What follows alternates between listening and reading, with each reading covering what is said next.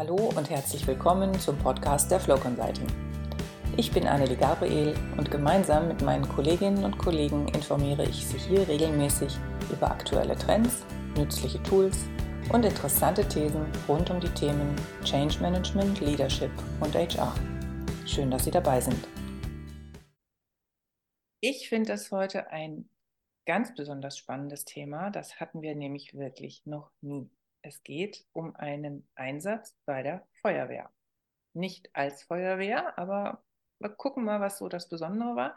Ich spreche nämlich mit meiner Kollegin Silke Engel. Hallo Silke. Hallo Annelie. Kommst gerade frisch vom Einsatz mit Helm auf dem Kopf. Nicht mehr ganz. Wir haben das Ganze im Frühjahr beendet. Also waren zum letzten Mal im März da, bei wirklich schönem Wetter, ja. Oh, wie schön. Super. Ja, ich habe ja immer so zwischendrin mal was von dir mitgekriegt. Da hieß es wieder, Silke ist wieder bei der Feuerwehr. Dass ich neugierig bin, brauche ich hier, glaube ich, nicht nochmal extra zu betonen. Und ich habe überhaupt keine Vorstellung, wie funktioniert Feuerwehr. Erzähl doch mal. Ja, also es ist die Feuerwehr Bochum. Vielleicht kennt der eine oder die andere die aus der WDR-Doku Feuer und Flamme, die nämlich wöchentlich läuft und genau da spielt. Allerdings waren wir nicht in dem sichtbaren Teil der Feuerwehr, sondern in dem Teil, wo, wenn man anruft bei Notfällen, wo man rauskommt, nämlich in der Leitstelle tätig.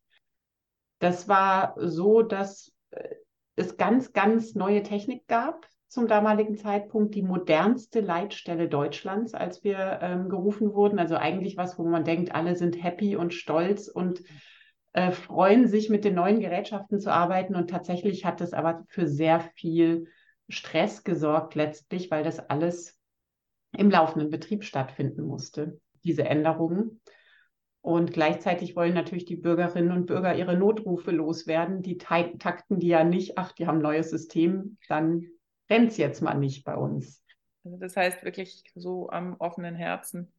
Genau, die sehr kluge Idee war, naja, wenn wir die Technik erneuern, dann sollten wir vielleicht auch gleich mal auf Kommunikation und Arbeitsweise gucken. Ah, Also das war so der Aufschlag. Und da wusste man noch gar nicht, dass das tatsächlich so viel Stress verursacht, mhm. diese neue Technik und die Software und sich einarbeiten. Und es lief auch nicht von Anfang an alles. Es gab Schulungen, aber letztlich war das halt, wie gesagt, das Problem des offenen Herzens. Also es muss ja weiterlaufen und es muss auch gut weiterlaufen.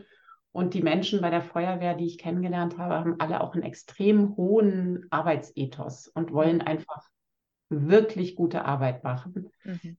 Und das war einfach eine außerordentliche Belastung, die sich aber erst tatsächlich im Zuge unserer Arbeit dann erhöht hat, weil da das System dann live geschaltet wurde, das neue. Mhm. Man muss wissen, dass die Feuerwehr, alle Feuerwehren in unterschiedlichen Dienstgruppen arbeiten. Das heißt, die müssen immer ihre Schichten übergeben und es sind aber immer 11 bis 12 Personen in einer Dienstgruppe. Die haben 24-Stunden-Schichten. Mhm. Und das muss einfach gut funktionieren, dass die dann entsprechend übergeben können. Mhm. Und ja, also wir haben auch, um das möglichst authentisch mitzukriegen, sogar auch in der Wache übernachtet.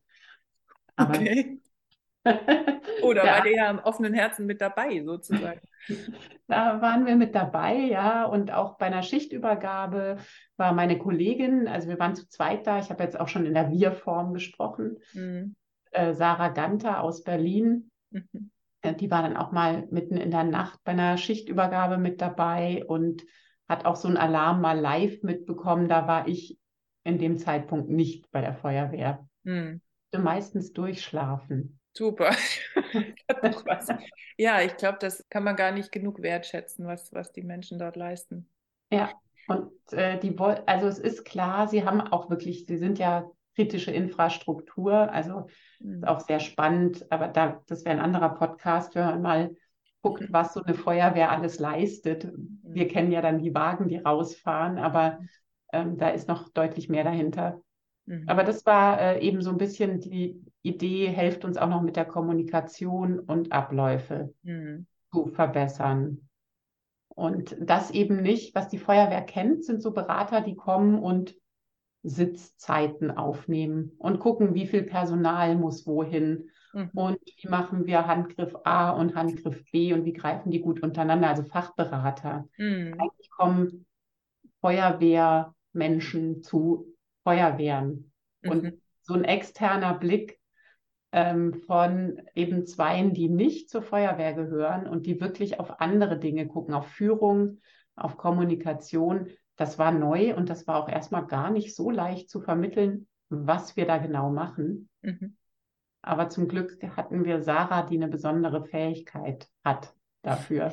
Nämlich, Die kann Sachen, die man beobachtet, in Bilder packen. das heißt, die hat live mitskizziert, oder was? Nee, live nicht, das war im Nachgang. Also unser erster Aufschlag waren wirklich 3 Tage in der Leitstelle.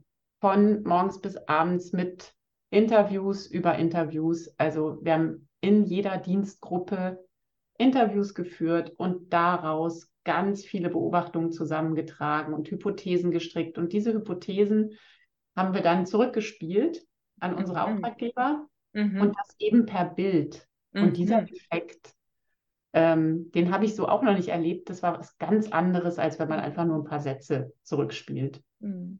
Das Ja, war ein wirklich Bild so sagt halt doch mehr als 1000 Worte, ne?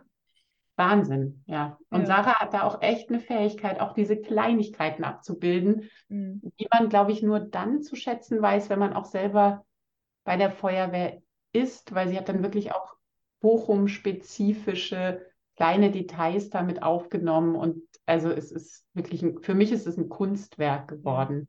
Ach, wie schön, ja, toll. Was machen die denn besonders gut? Also wir haben natürlich jetzt schon drüber gesprochen, dass die das mit Leib und Seele machen und immer voll dabei sind und voller Engagement und hier einen hohen Arbeitsethos, sagtest du. Aber gibt es für dich noch so spezifische Feuerwehreigenschaften, die du da erlebt hast, wo du sagst, wow. Oh ja, also die Leitstelle muss man sich so vorstellen. Da sitzen, je nachdem, was für eine Tageszeit ist und wie hoch das Anruferaufkommen ist, zwischen 2 und ja, letztlich voller Leitstelle. Also wenn eine Lage da ist, dann müssen halt alle auch aus ihrem Schlaf geholt werden.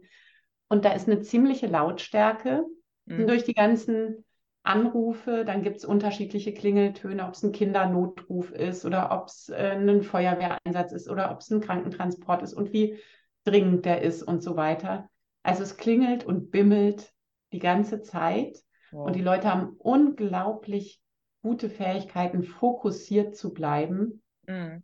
Da Sarah und ich daneben standen oder nicht, die haben ihren Job professionell gemacht und man hat auch gemerkt, das können die einfach. Die können alles ausschalten und sind voll bei den Bürgerinnen und Bürgern. Toll. Ihr habt denen zugehört, du sagst, die arbeiten total professionell. Das heißt, das kann nicht der Kommunikationsteil gewesen sein, zu dem ihr denen nochmal Rückmeldung gegeben habt. Nee, das ist das Schöne, da kann sich die Bevölkerung echt drauf verlassen. Die Feuerwehr hat sehr gute Prozesse, was das nach außen angeht und was auch Notfalleinsätze. Wir würden einen Teufel tun und daran irgendwas schrauben, weil das könnten wir nur schlechter machen. Also auch eben, wenn wir sagen würden, ach, macht doch mal die Handgriffe anders, wenn ihr ein Haus löscht. Ich glaube, wir hätten ein Problem. Nee, es geht wirklich um die interne Kommunikation Okay. und um das Thema Führung und eben Harmonisierung haben wir es genannt. Mhm. Also, dass die Abläufe einfach gleicher sind, dass die Schichtführungen miteinander arbeiten, dass die obere Führung gut miteinander arbeitet. So, Okay. das war das Thema. Ja. Und gab es so Meilensteine oder Haltepunkte, wo ihr gesagt habt, ja, jetzt sind wir einen Schritt weitergekommen? Ja, also tatsächlich nach dieser ersten Hospitation, das war schon mal ein Meilenstein im Sinne von Vertrauen gewinnen, aber auch im Sinne von, die Feuerwehr fühlt sich verstanden und wir haben tatsächlich auch einzelne Punkte gefunden, wo wir gesagt haben, ja, da haben wir so ein bisschen gebohrt oder gesagt, einen Finger in die Wunde gelegt und mal geguckt, könnte man da nicht vielleicht was besser machen oder wäre da nicht eine Abstimmung gut oder da fehlt eine Kommunikation. Mhm. Und also insofern war dieser erste Schritt, das war mit dem sogenannten Führungstrio, also war der Leiter operative Dienste, der Leitstellenleiter und der technische Leiter, der eben für diese ganze neue Dienstleitstelle zuständig war. Also das war schon mal gut und auch, dass die drei gut zusammengearbeitet haben. Es war wirklich ein super Auftakt. Und dann haben wir viel mit den Schichtführern gearbeitet, Mhm. was auch wirklich hilfreich ist, weil da gibt es so ein paar Sachen, die sie einfach miteinander haben, wie Schichtübergaben, aber auch eben Sitzzeiten abzustimmen und so weiter. Das wäre zwar möglich, das vorzugeben von oben, aber die Idee war auch hier mehr Möglichkeiten zu geben in der Führung. Und dazu ist natürlich notwendig, dass Dienstgruppe 1 mit Dienstgruppe 2 und 3 spricht. Weil Mhm. es gibt auch sogenannte Tagesdienstler, die laufen durch alles durch. Und wenn jedes Mal das System anders ist, ist das ein bisschen Mhm. schwierig. Mhm. Ja. Mhm. Und gesetzliche Vorgaben und. Mhm. Genau. Über wie viel Zeit lief es überhaupt? Der erste Aufschlag war im Dezember 2021. Richtig losgelegt haben wir dann im Februar 22. Mhm. Also, naja, Auftragsklärung ist auch loslegen, aber mit der Mhm. Hospitation, das war dann im Februar. Und geendet haben wir dann auch wieder im Februar 23. Ah ja. Also letztlich ein ganzes Jahr Mhm. mit allerdings einer ziemlich großen Sommerpause, wo es auch nochmal Corona-Pausen gab und Urlaubspausen. Und tatsächlich immer der Schwierigkeit, die, glaube ich, jede Beraterin und jeder Berater bei einer Feuerwehr hat, alle 3 Dienstgruppen zusammenzukriegen, weil Ah, einer hat ja immer Dienst. ja. Gibt es sowas wie Ergebnisse? Ja, also es gibt, zum einen haben wir das Thema Information, weil das wurde so ein bisschen bemängelt. Wir wissen immer nicht, wo ist denn wer und womit ist wer beschäftigt. Speziell der Leitstellenleiter hatte einfach wahnsinnig viel mit dieser neuen Leitstelle um die Ohren und war nicht mehr so, hatte nicht mehr die Kapazitäten, dauernd da zu sein. Aber die haben jetzt auch aufgrund unserer Beobachtungen wöchentlichen Leitstellen-Newsletter. Hm. Und das hat sich seitdem es den gibt, manchmal denkt man ja, Newsletter, was soll denn der Newsletter, ne? Aber seit es den gibt, der wurde nur positiv erwähnt von Ah. allen. Endlich wissen wir, wo wer ist und warum. Also es ist wirklich jede Woche wird jeder darüber informiert, wann ist wer da, wann ist wer nicht da. Was auch neu ist, ist, dass es jetzt zweimonatliche Dienstbesprechungen gibt Mhm. mit allen Einsatzbearbeitungen. Und da werden auch eben die weicheren Themen jetzt mal behandelt. Also nicht nur, was machen wir denn, sondern auch, wie besprechen wir uns, wie wollen wir miteinander umgehen. Mhm. Und hat so ein bisschen mehr einen Workshop-Charakter. Und die Termine sind jetzt auch schon fest vorgeplant für ein ganzes Jahr, weil das ist immer die Schwierigkeit, ne? Wenn Mhm. ich sie nicht fest vorplane, dann haben einfach Leute da frei. So. Mhm. Mhm. Du hast vorhin noch nach Meilensteinen gefragt. Also ich Mhm. glaube, ein Meilenstein, und das ist wohl auch geblieben, ist, wir haben ein sogenanntes Obmännergremium ins Leben gerufen. Das heißt, Mhm. keine Führungskräfte, sondern Personen aus den Dienstgruppen, die quasi Botschafter sind Ah. und die gesagt haben, wir finden das gut, was ihr macht. Wir wollen es unterstützen, die bessere Kommunikation zwischen den Dienstgruppen. Und wir tun uns zusammen und sehen uns als so eine Art Zugpferde. Also wir wollen das Ganze vorantreiben und unsere Führungskräfte da auch unterstützen. Und das waren Leute, die eben Lust hatten mitzuarbeiten, die dann Engagement hatten, die Interesse hatten, es zu verbessern und die eben auch ein Standing in der jeweiligen Dienstgruppe haben.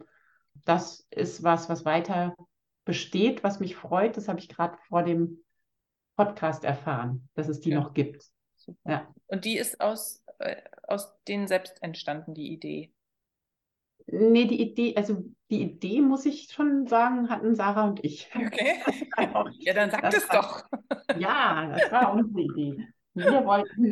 Haben gesagt, das wäre gut, wenn nicht nur die Führung arbeitet, sondern auch die anderen Hm. mitarbeiten. Cool. Und dann haben wir uns mit denen getroffen und das war wirklich ein super Treffen, auch das erste, Ja. was wir mit denen hatten. Weil die Offenheit, also es ist dann doch nochmal eine andere Offenheit als mit den Führungskräften, es ist einfach eine andere Ebene. Hm. Super. Hast du für andere Projekte für dich was rausgenommen? Ja, tatsächlich, also eine Sache, wir sind ja schon immer mal wieder mit mehreren Leuten beim Kunden, aber eben nicht immer. Und da habe ich wieder gemerkt, wie hilfreich diese verschiedenen Blickwinkel sind. weil Mhm. Sarah und ich wirklich ganz unterschiedliche Sachen wahrgenommen haben. Mhm. Und das zusammen hat dann noch nicht das komplette Bild ergeben, aber mit den Blicken aus der Feuerwehr hatten wir dann wirklich einen Rundumblick. Und das kann ich nur sagen, lohnt sich, egal welche Beratung, dass man sagt, wir gönnen uns den zweiten Berater oder die zweite Beraterin. Es ist ein Riesenmehrwert. Ich wurde immer gefragt, Feuerwehr, was soll man denn da verändern? Die werden doch hohe Qualitätsstandards und so haben, dass man tatsächlich auch da weiterhelfen kann, wo vermeintlich alles geregelt ist, Mhm. weil letztlich, ich meine, das wissen wir aus der Organisationsforschung, dass es die informale Seite gibt, Mhm. aber dass es die bei der Feuerwehr auch noch gibt, wo Mhm. man denken würde, da spricht wirklich, also da hat man klare Hierarchien, klare Abläufe und so weiter. Das fand ich spannend und auch, wie hilfreich das sein kann, wenn man mal jenseits von Strukturen eben auf die anderen, auf die Seite der Organisationskultur schaut, Mhm. wie hilfreich das auch für so eine Organisation, die ja schon wegen des Jobs immer sehr wach und sehr unter Druck steht, wie Mhm. hilfreich das sein kann und wie froh eigentlich alle sind, wenn sie Kommunikation besser hinbekommen. Ja, das fand ich total spannend. Eine scheinbar unverrückbare Struktur und dass man da trotzdem noch was bewegen kann. Mhm. Okay. Ja, Silke, am Schluss dieses Podcasts versuchen wir ja dann doch immer noch mal so einen Appell zu senden oder irgendwie so eine Schluss-Conclusio-Botschaft. Hast du eine? ja, also ihr könnt euch darauf verlassen, dass wenn ihr in einer Leitstelle anruft, dass ihr da auf richtig gute und professionelle Leute trefft. Und es wäre gut, wenn ihr nicht wegen einem eingerissenen Fingernagel dort anruft, sondern wegen echter Notfälle. Denn wir haben da ja hospitiert und man erlebt da tatsächlich skurrile Sachen, weshalb Menschen anrufen. Und aufpassen, so Taschenanrufe, wenn man Telefone hat, wo der Notruf automatisch angeht, haben wir auch ziemlich oft.